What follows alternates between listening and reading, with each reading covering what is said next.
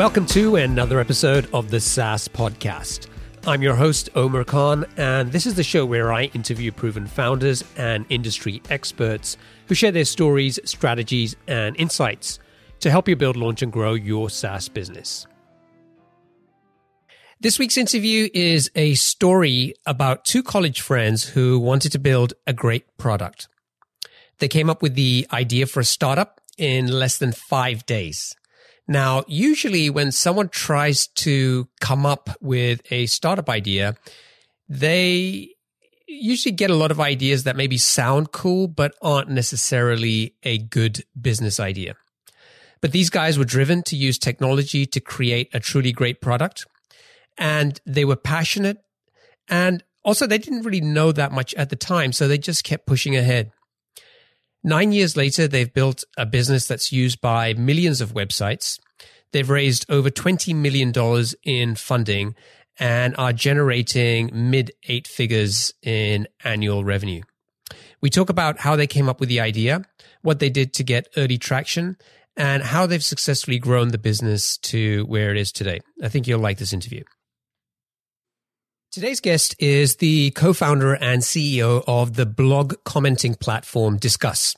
He and his co-founder founded the company in 2007 while they were still undergraduates at the University of California, and then shortly after dropped out to work on the business full-time. Not only Disqus was my guest's first business, it was also his first job. 9 years later, Disqus is used by millions of websites. It reaches over 1 billion unique visitors and handles over 50 million comments a day. The company has raised over $20 million in funding and is based in San Francisco. So today, I'd like to welcome Daniel Hart to the show. Daniel, welcome. Hey there. Thank you. Now, I like to get started by figuring out what drives my guests. So is there a favorite quote that really inspires you? And if not, then what gets you out of bed every morning to do what you do?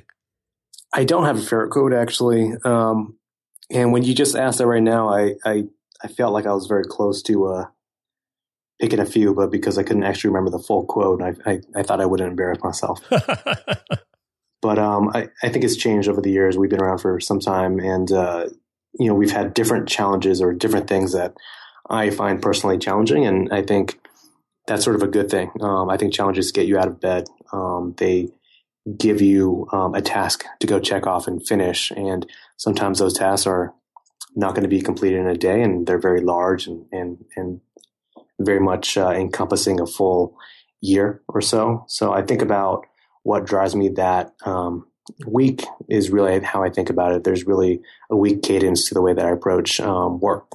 And this week, for example, we're doing a lot around building the team, a certain part of it on the product team. And I've been thinking a lot about how to find the right folks and if our way of recruitment and team building and talking about our culture is the right way. So that's very different from last week where I was thinking a lot about working on a partnership that we're trying to close up. So that's interesting. So do you, is that how every week is for you? Like, do you at the start of the week or the weekend say, this is my number one thing that I'm going to focus 80% or the bulk of my time on? Is that how you kind of think about it? Yeah, that's about right. It took me a little bit to settle into that approach, but what I do now is I kick off the week, really Sundays, thinking about what makes the week a positive win or not a great week for me. If I finished up, it feels Friday evening, it feels Saturday morning, and the week was over, and I thought about what happened, what would make it a success versus not. And I try to share that in a couple of different ways. We have a newsletter that goes out to the team every week, and I have a little letter in the beginnings, and I just talk about what's the top couple of things in my head that week and what really drives me personally, not just what's important for the company, but what's really getting me going and what I have to focus on as an individual. So I try to take that and share that out so people know what's occupying my head. Okay, cool. So before we get started, I want to kind of talk about where the idea for the business came from. But before we do that, can you just tell the listeners a little bit more about Disqus? I kind of gave a brief overview of the business, but it'd be great to hear it in your own words.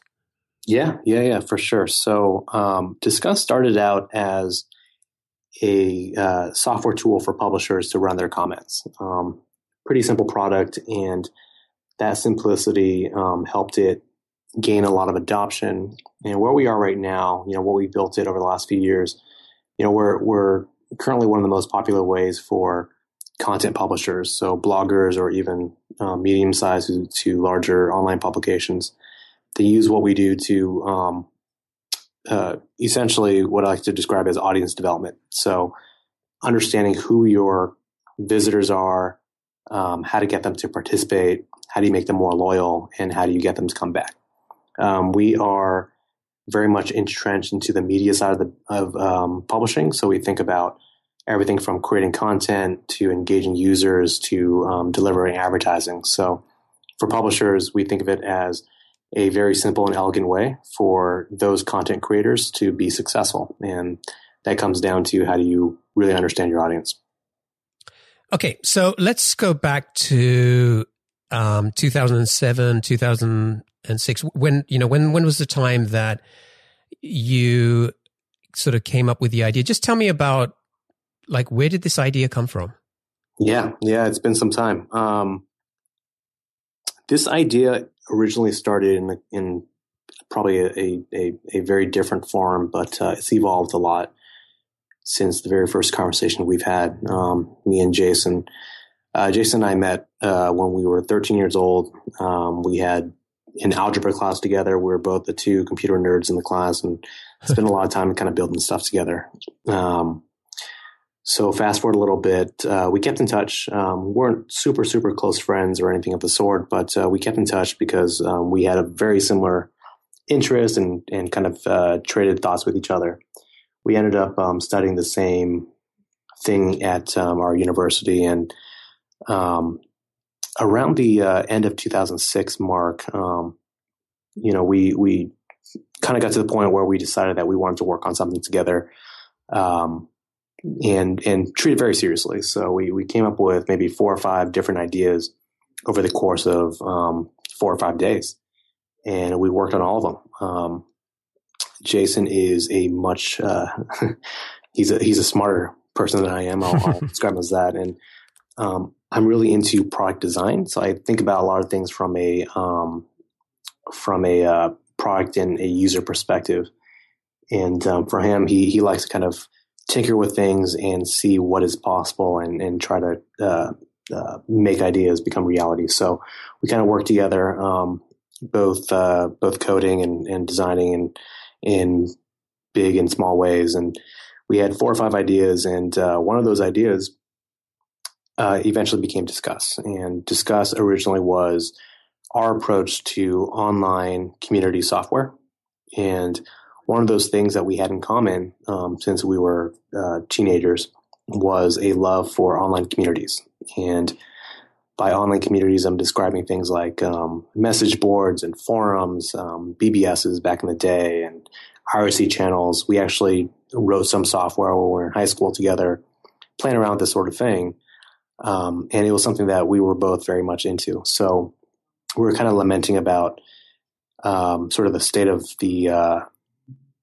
that world of software and how everything else was very exciting. And at the time, the exciting things where people were talking about, Web 2.0, they were talking about all these social networks and social tools cropping up. And you were left with a lot of older software, not very well maintained, not very good for regular consumers around building forums or building online communities. People thought about communities as in AOL chat rooms or IRC channels that were not very accessible to regular people. So we wanted to build something that was kind of interesting. And eventually it evolved, and eventually I mean just over the course of a few weeks, it evolved into the original premise for Disqus, which is that we noticed a lot of the interesting online communities existed because there was some sort of leader who was driving the content and they were getting people to participate. And oftentimes these are very much rooted within niche blogs that existed online.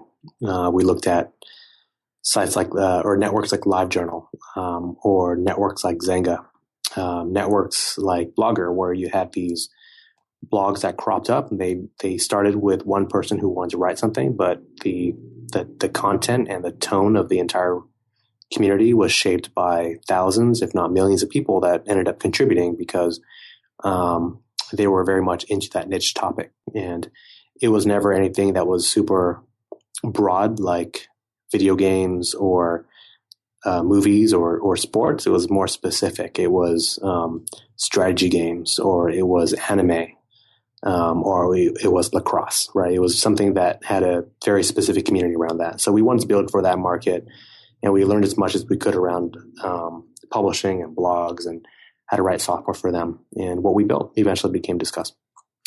So it's really interesting what you said about you and Jason spending 4 or 5 days to come up with some ideas and trying to kind of work on each one of those.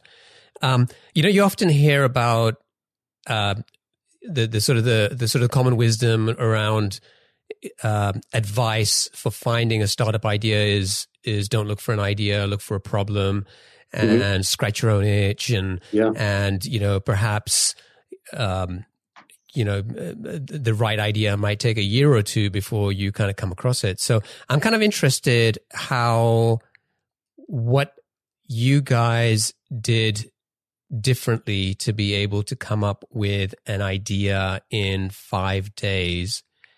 So if somebody's listening to this now and is in a sort of a similar position where they need to come up with an idea pretty quickly, what was it, do you think, that you did? Because my hunch is that most people, if I sat down for 4 or 5 days, I probably wouldn't come up with an idea that I could go and work on for the next 9 years and raise $20 million.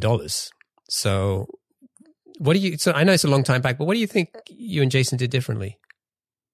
My take is that there's a couple, at least for me, there's 2 ways to think about it. I think one approach is thinking about the problem set and thinking about what a number of solutions can be. And that problem doesn't really change, but your solution can change. So if you're looking to put out a fire and you're thinking about different ways to carry water or to propel water or different ways to suppress those flames, there's a bunch of different solutions to that problem. And you can spend a lot of time building a business that specializes off that market. The other approach, and I think maybe this is where Disqus is closer to, is if you just work on the solution first without the problem, your chances of actually building something large is pretty limited. And I think that there's a lot of examples of really fun products, or sometimes people dismissively call them toys, different things that get a lot of attention, and maybe it doesn't solve like a long-term problem that eventually they go away. I think success is sort of a marriage between the two. There's some really talented people. Some people think of us as innovators who kind of build a product regardless of the problem. They build something because it's interesting. It scratches a personal itch. And because of the obsessiveness of the original team and the original designers around that product, it becomes something larger. And you see a lot of things that have never existed before can sort of been willed into existence, and you find a business around it just because of how good it is. I think the world is really ripe for that because technologies are so freely available that you can do a lot of tinkering, you do a lot of hacking and stitching together of different components and end up with something fairly compelling. And it's inexpensive for you to get to a point where other people find it compelling as well. And maybe you'll find a business around that. Obviously not a blueprint for success, but plenty of big examples of that happening. The other way is, you think about, you obsess over that problem, you come up with those solutions. For us, it really helped that we were younger and very naive. We didn't think of it in any sort of structured or framed way. We just wanted to build stuff because we enjoyed doing that. We weren't searching for a problem to solve necessarily because that wasn't the mindset. The idea was to go create something and to have people care about it as much as we did. And we knew that, if we paired up that type of obsession and that sort of intensity with latching onto a problem that could exist that we didn't really know about, which we kind of stumbled into, there could be something interesting there. And I think that's where Disqus landed. Very cool. Okay, so you kind of whittle down these ideas. You've got one which is kind of takes the shape of the sort of the first iteration of Disqus. What did you guys do? Like, what was the process you guys went through to get to your first user or your first customer, I guess. A customer in this sense would be like anybody who's kind of starts using the product on their website.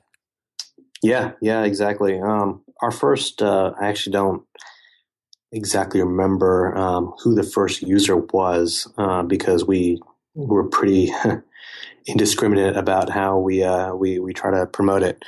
But our market was something that personally I didn't know very well when we started out. It was people who ran websites, who wrote content, and they were looking for tools they thought of it as either increase their capabilities or their productivity or their website engagement. For us, we thought about it as, hey, this is a cool thing to create communities in a different way. So we spoke a different language. We didn't come across as very articulate or very informed about the market, but we built something that we cared about. And the idea was to find people that may find it interesting too. The approach is fairly simple. I made a list of all of my favorite websites, ended up with about 130 different items in my document, and I emailed everyone by telling them a true and personal story. I told them that, hey, we're building something. Don't really know if it's interesting yet, but would love it if they checked it out. And most people ignored it, but you only need a couple folks to not ignore it for you to get a little bit of traction in terms of, are you on the right track, or does anyone else care? Unfortunately for us, we ended up with a handful of folks that ran websites that I certainly cared about. So it kind of weaved itself into my daily life anyway.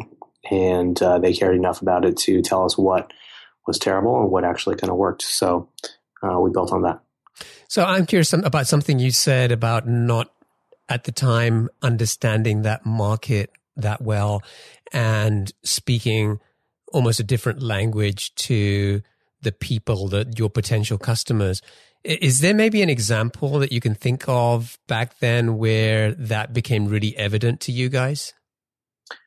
Yeah. Maybe one example is, I had a meeting, it's a big meeting lined up, kind of stumbled into it. And this was early on. It was a meeting with the New York Times. And so I was out in New York, and I was invited to talk to their editorial and technical teams to describe what we're doing and why I may be interested for what they're doing. And I did that. Well, I guess to kind of paint the picture for you, I was already probably somewhere like 15 minutes late. I was coming from somewhere else. I was doing a good job in navigating New York at the time, and didn't realize that if you're going uptown at close to 5 p.m., it's going to take you some time, especially in a cab. So not a good start. Not a good start. So I came in. I expected to kind of sit down, very similar to how I've met with a lot of our users before, which is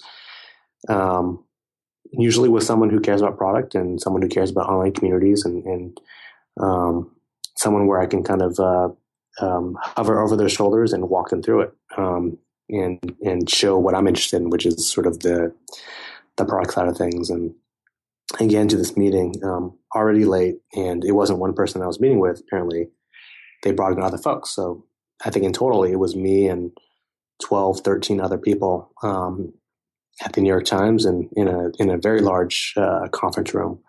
And we sat around the table. I was at the head of the table. I already look young, and this is a few years ago, so I looked probably 12 or 13 years old. And they asked me a few things that I felt that I answered, very straightforwardly and explained it well. But in retrospect, I was answering in a way that was not did not show any real empathy for their jobs or any real understanding for the business or the market that we're in. And these are folks who care a lot about their brand. They care a lot about their data. They care about content. They care about how they reactivate users that are no longer very much engaged in their content, how they make money from that.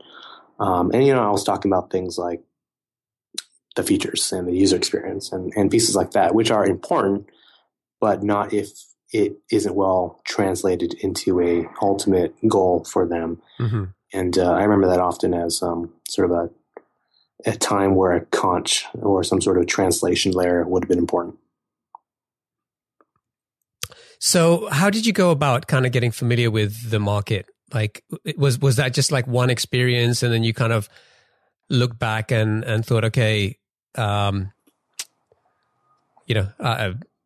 I've got some work to do here, and you just got better over time as you had more of these meetings, or did you sort of deliberately go out and start to change the way you were kind of approaching this? Yeah. I remember that story actually because it was the meeting that I had that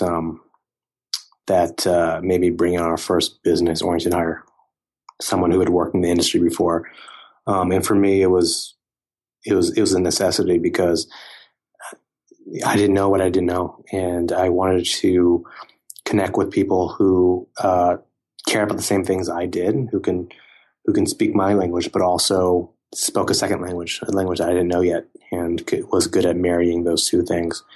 So after that, I remember immediately going out and thinking about that as my next to-do item. So when did you raise your first round of funding for the business? So you launched in 2007, and then... Yeah, so we put out I guess call it a beta. We put out a version of the product that someone can use at the end of 2007. Decided to really focus on it, build it out, raised our first bit of money in 2008. And this was 2008 is probably not the most celebrated time for raising money and and building businesses. But we're, again, naivety kind of helped that and was pretty oblivious about everything else that wasn't, building the product at that time. We were just kind of holed away. So didn't think about it too much. Raised that money sort of in the maybe first quarter, second quarter of the year.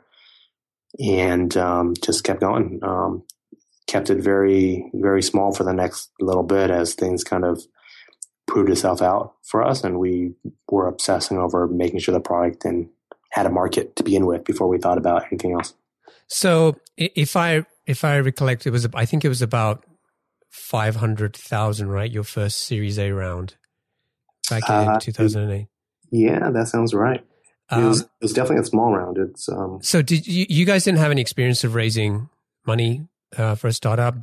Was that kind of, did you go out and get some advice from people, or was that you mentioned earlier that you were both sort of naive at the time, and was that actually working as an advantage for you because you guys were like, let's just go and do it, let's do this, let's do that, and yeah, maybe we were connected with Y Combinator out here around that time, and I was able to connect with a lot of folks and got some advice, and it was an energy that I really tapped into. There's a lot of enthusiasm, but I think some of that naivety helped, where it never occurred to me that it would not happen. It was mostly a matter of when and how much money we'd raise and things like that. It wasn't. I don't think it was posturing or boastful in any way. It never registered to me that it would not happen. And I think a lot of it is just talking to folks, and people had this energy about them, and me not being exposed to enough of that for me to know differently. So came into it with a very, very bright-eyed attitude, which I think helps because sometimes it gets really tough. Yeah. Okay. So yeah, I didn't realize you guys went through Y Combinator. That was something that I missed in the research. Yeah, it was a really good experience. Met, honestly, some folks that are some of my closer friends now, and have seen them, I've seen them build their companies or other companies and get married, have kids. There's a lot of good connections that happen through that one experience.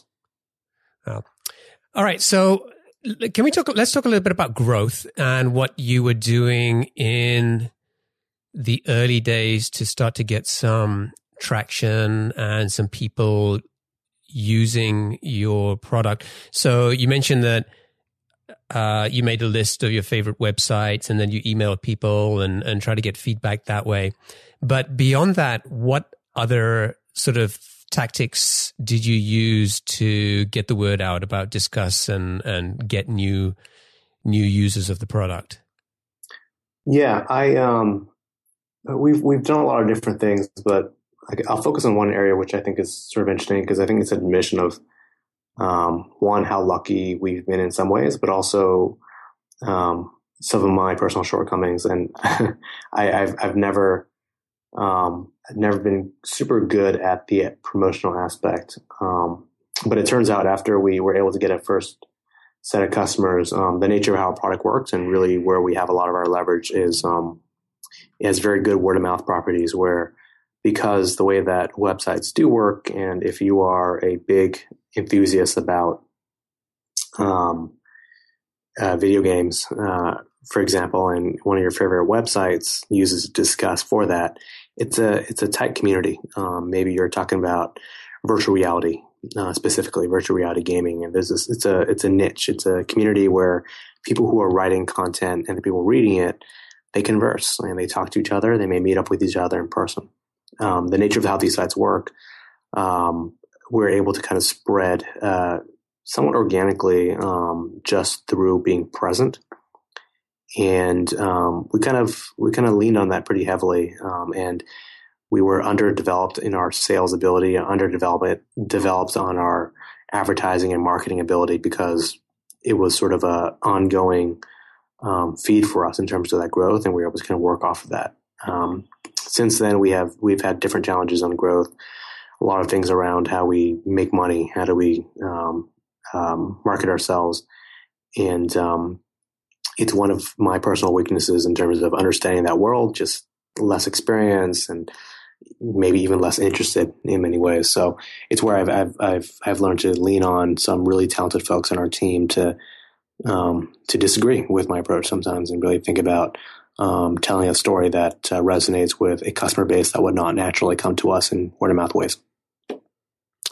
Yeah. Now, talking about challenges, there have been a few challenges that you guys have faced over the last few years, and I know that you've faced criticism around privacy, and there was I can't remember exactly what there was, but I remember a couple of years back there was some kind of uproar in the blogging community about, hey, is Disqus tracking my visitor information and going to use that as a way to monetize or run ads or stuff like that. Yeah. So can you talk a little bit about that? Like what exactly was going on and Yeah, for sure. As you were saying that, I was trying to think of the exact context as well. I think I have a good sense of what you're saying, but I'm not sure what the example was. In general, we work with content publishers, bloggers, and these are folks who are really, really good for us because of how enthusiastic they are, which means that when they like stuff, they're going to share it. That's why our word of mouth works. Some of our best ways to acquire users is people find it through other sites that write about it and say, hey, look, I'm trying this new thing. Try it. Or I like it a lot. This is why you should too.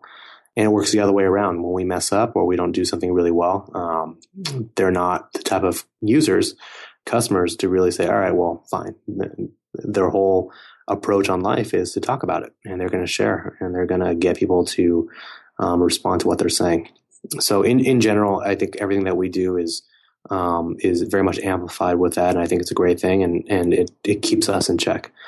We've sort of built a product where it's very software oriented, and we deal with advertising as well. We deal with a lot of users who go through Disqus. So there's a bunch of different ways where people think about, well, how does this work against my ownership of data and how I want to run advertising, or what if I don't want to run advertising at all? And this comes up all the time for us. And it's a couple things. It's a matter of them being very passionate. They care a lot about how that product works. But I think the other side of it is these publishers, they have different expectations. When you've been around as a free product and you've been able to grow a certain way, every single step that changes when you do new things, when you have new parts of your business, that has to be well communicated. We have to talk about that often. We have to explain ourselves really well. If not, then we're not doing our jobs. Yeah, because I remember the incident with the delete button, and if I recollect properly, the way that it used to work was that if you could delete a comment, but once you hit the delete button, it wouldn't actually delete the comment. If you refresh the page, it would still be there, but it would be anonymized, so it wouldn't be associated with my account anymore. The comment would still be there. That's right. And I kind of looked at there was a help page, which is still up on the Disqus site, talking about that from a few years back. And some of the comments there, people were like really, really upset about this, right? And I guess it kind of goes to what you said, because you're basically taking a place, you're taking real estate on their site, and you are becoming a part of their content and user experience. So I'm sure they become very vocal with, when there's something doesn't work the way that they expect it to. For sure. Yeah. And I think another aspect of that is we kind of proxy between two very different groups of people. We proxy between content creators who are bloggers and content creators who are the commenters. And they're both very vocal. They both have sometimes very different names. So in your example, when you talk about deletions, our approach was, hey, if you post something on a website that does not use Disqus, and you write a comment on a website, you are submitting a letter to that editor, and they chose to publish it, and now it's their content. That's just how the world has worked for a long time. That's just how it is. However, with Disqus, it works a little bit differently, because we give a lot of power to the end user, the commenter themselves. If they choose to take ownership over it, to edit it, to delete it, we have that functionality. We want to make sure that functionality exists for all people.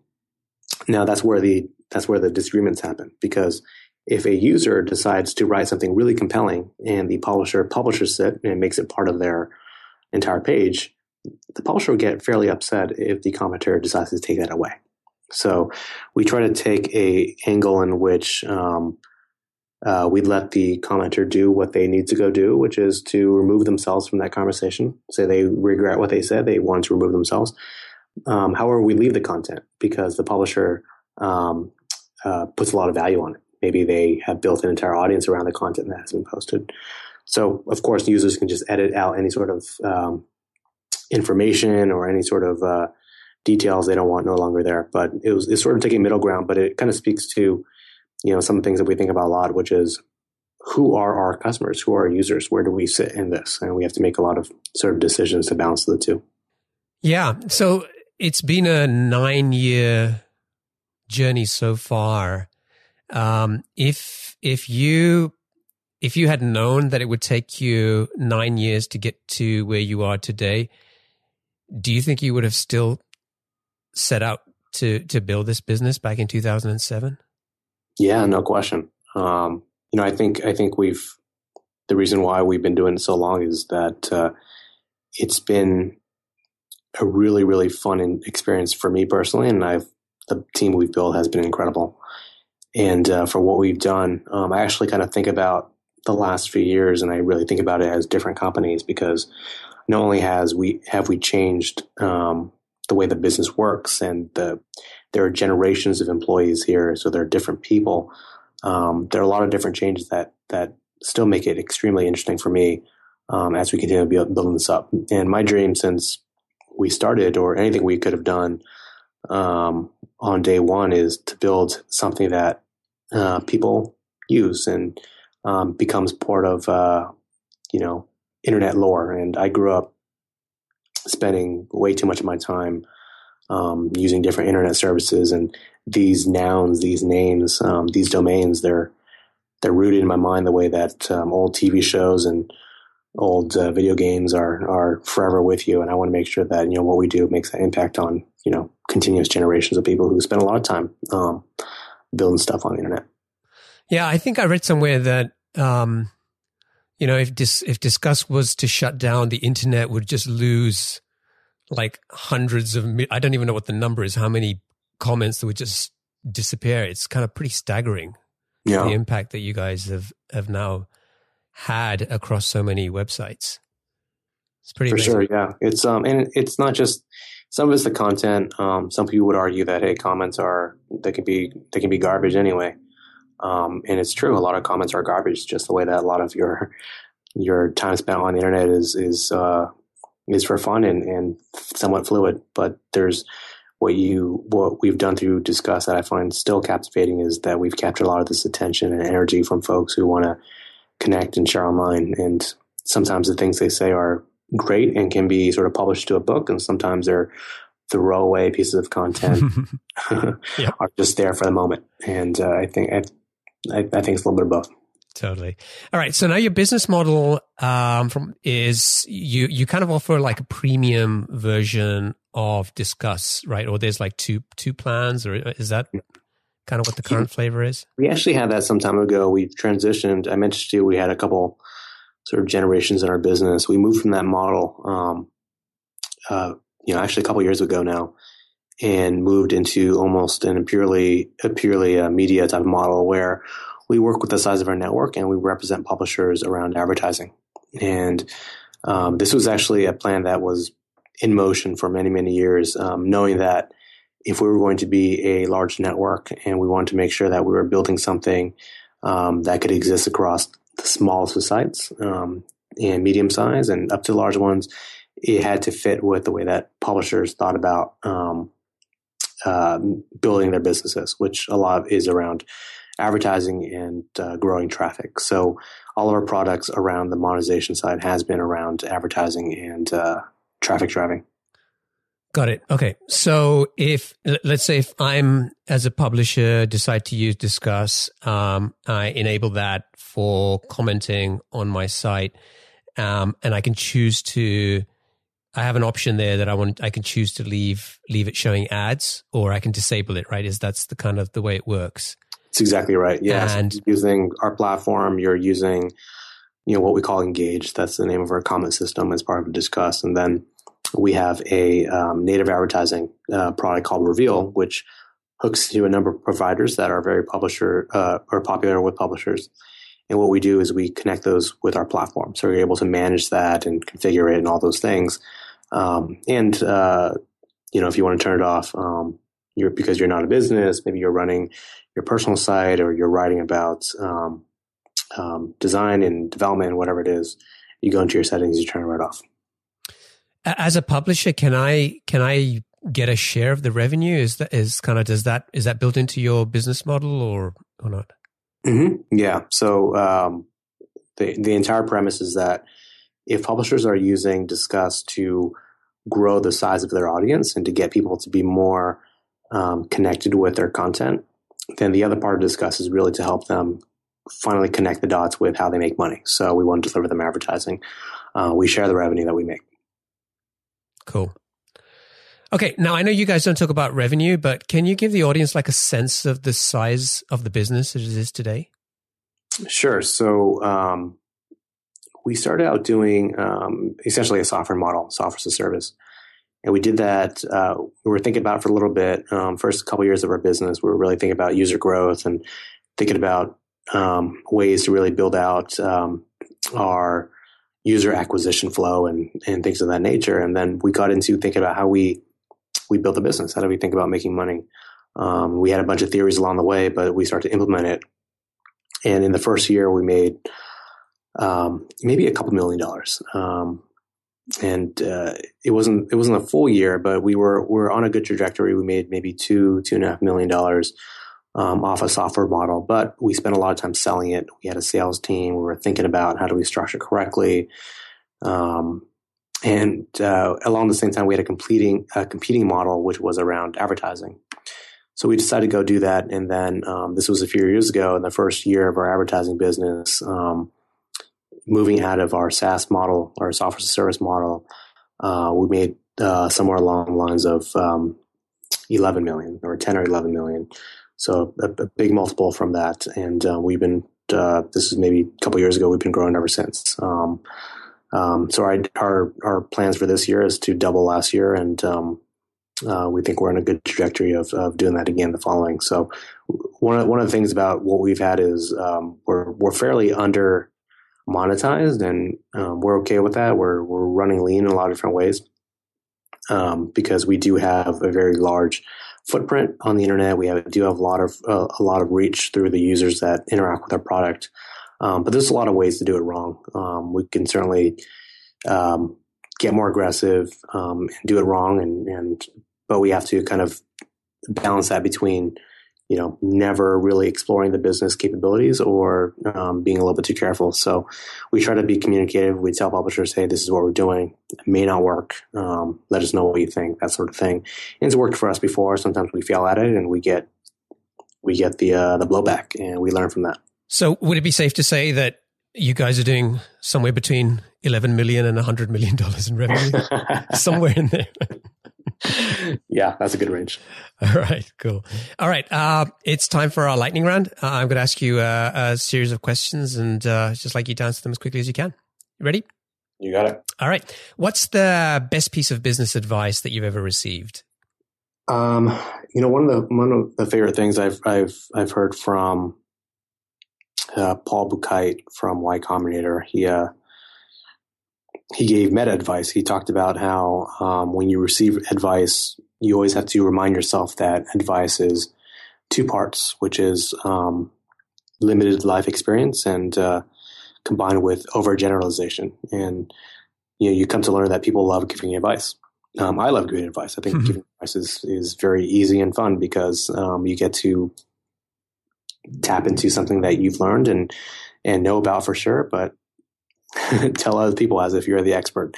And I think they're all very valuable things, but the best, I think the hardest part is knowing how you receive advice. How do you take in all these inputs and process them properly so that you're not just trying to live life by wire, right? You're process things appropriately for what you're doing next.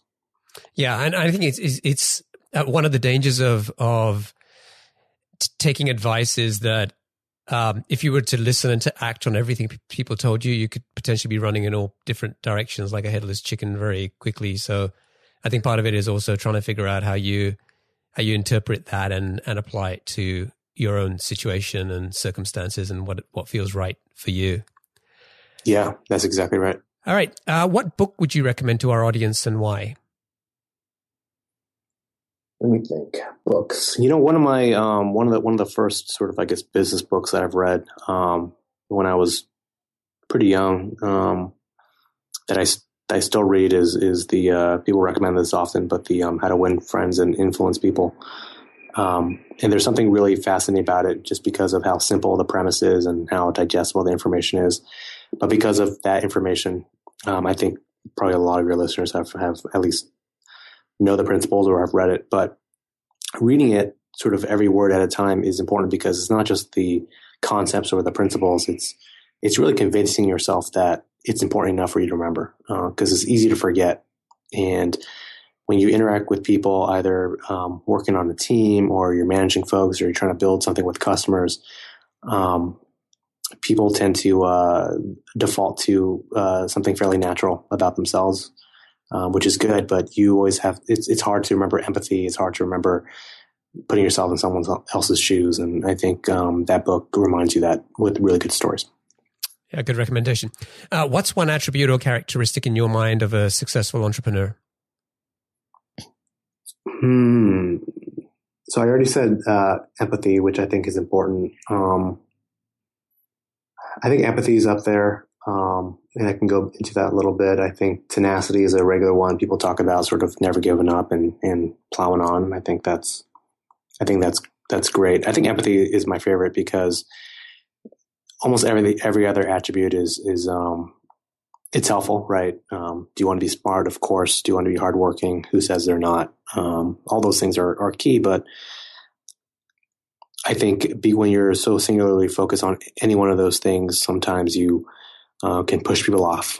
You forget that, being upset or being angry actually demotivates the people around you, or you forget that in your goal to being a super large business, you actually lose one or two customers that make it there. So that's what I go back to often.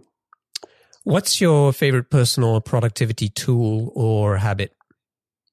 I make a lot of lists. I like to carry around a notebook, which is probably something that I'd be surprised by if I looked at myself when I was younger and looked ahead a little bit.